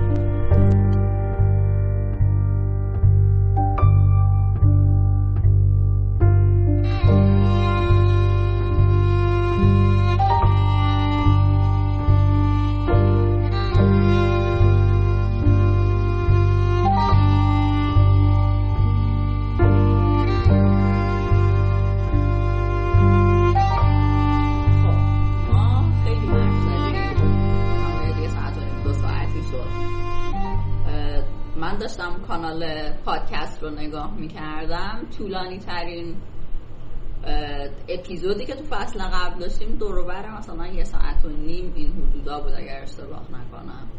منم فکر کنم یه قسمت بود که آرمان اومد، اون قسمت خیلی طولانی بود. یه قسمت هم فرجام طولانی بود. مهدی از این خورم هم طولانی. من گوشتم. خب آره ولی الان دیگه داریم به مرزهای 2 ساعت میرسیم. فکر کنم که از این به بعد در همین حد حرف بزنیم و یکم ماهیت پادکست اینجوریه دیگه.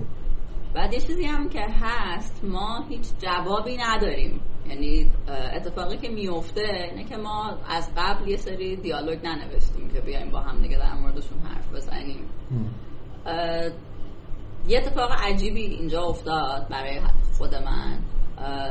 شماره 0 این پادکست یک دور قبلا بدون ضبط صدا، فقط برای اینکه ببینیم چطور میشه این روند رو ادامه داد، با یه همچین موضوعی در موردش حرف زدیم و 2 ساعت و اندی ما حرف زدیم. حرفایی که الان زدیم هیچ شباهتی به اون حرفای اون جلسه قبلی خودمون با هم نداره.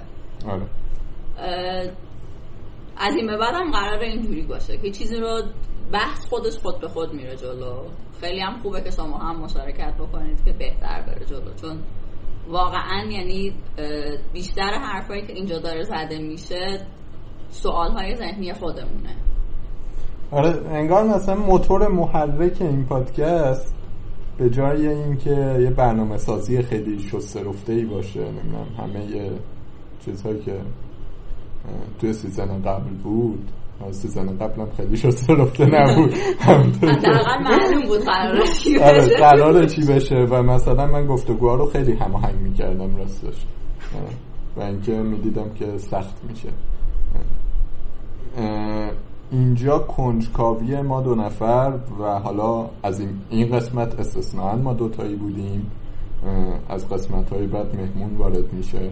کنجکاوی ماست که درباره همه این چیزهایی که الان یک کمی حرف زدیم و خیلی جا خودمون متخصص نبودیم و اگر هم نگفتیم میدونیم که متخصص نبودیم، حتی ادبیات،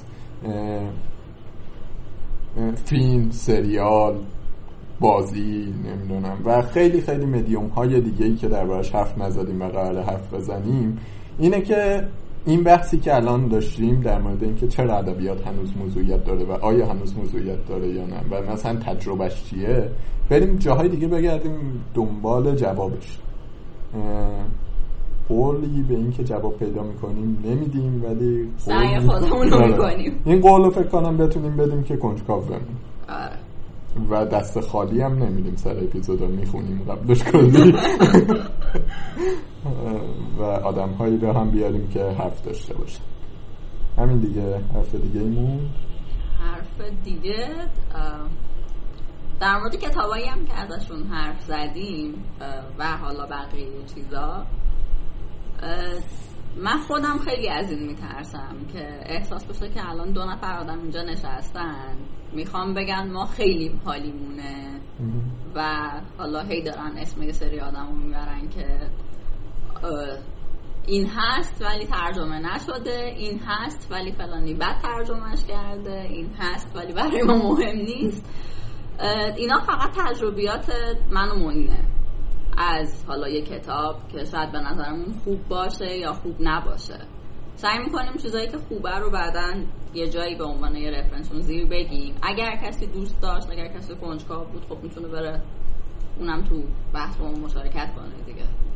آره هیچ مرجعیتی به خودمون قائل نیستیم راستش. اینا فقط چیزاییه که ما خوندیم، سوادمون واقعا در همین حده. خلاصه این که قراره یه فضایی باشیم واسه این که گفتگو کنیم راجع به یه سری دغدغه‌های ذهنی و امیدواریم که آدم‌های بیشتری به ما بپیوندن و برای خودمونم مسیرش هیجان انگیزه. همین دیگه. خب ما یه کانال تلگرام ساختیم با آدرس @1000توپادکست، 1000 توش با 2 تا اوه. بعد همین آیدی رو توی آیتیونز داریم، از اپ های پادکست گیر میتونید استفاده کنید. آقا خیلی عوض شده فضای پادکست. 2 سال پیش اصلا از این خبرها نبود. پادشاهی میکردی 3 نفر پادکست فارسی تولید میکردن. آره بعد نه یه چیز جالبی دیدم، یه پادکستی اومده بود زمانی که من داشتم میساختم با ناملیک کار میکردیم، هی 2 تا در میون کامنت ها این بود که تلگرام نمیذارید. بعد به خاطر مسائل کپی رایتی من نمیتونستم تلگرام بذارم، تهیه کننده داشت و میخواستش که سایتش بازدید کننده داشته باشه، حقم داشت. بعد الان دیدم یه پادکستی تازه اومده بود، زیرش همه کامنت گذاشته بودن که آیتیونز نمیذارید. دمش که دمتون گرم پادکسترهای عزیز که این فرهنگ رو راه انداختید. آره اونجاها میتونید ما رو پیدا کنید. تو ساندکلاد هم یک سری اپیزودهای جدید رو میذاریم بعد از یه مدت، بنا به دلایل مالی خودشون حذف میشن که بتونیم جدیدا رو آپلود کنیم. و یه اتفاق بامزه‌ای هم که افتاد این بود که دیدیم در واقع موین پریروز دید که یه اپیزود پادکست که توی خود ناملیک نمیدونم چند تا بازدید کننده داشت توی ساوندکلاود 4000 خورده بار شنیده شده بود. ما از همون کسی که اون اپیزود رو آپلود کرده واقعا متشکریم، دستتون درد نکنه.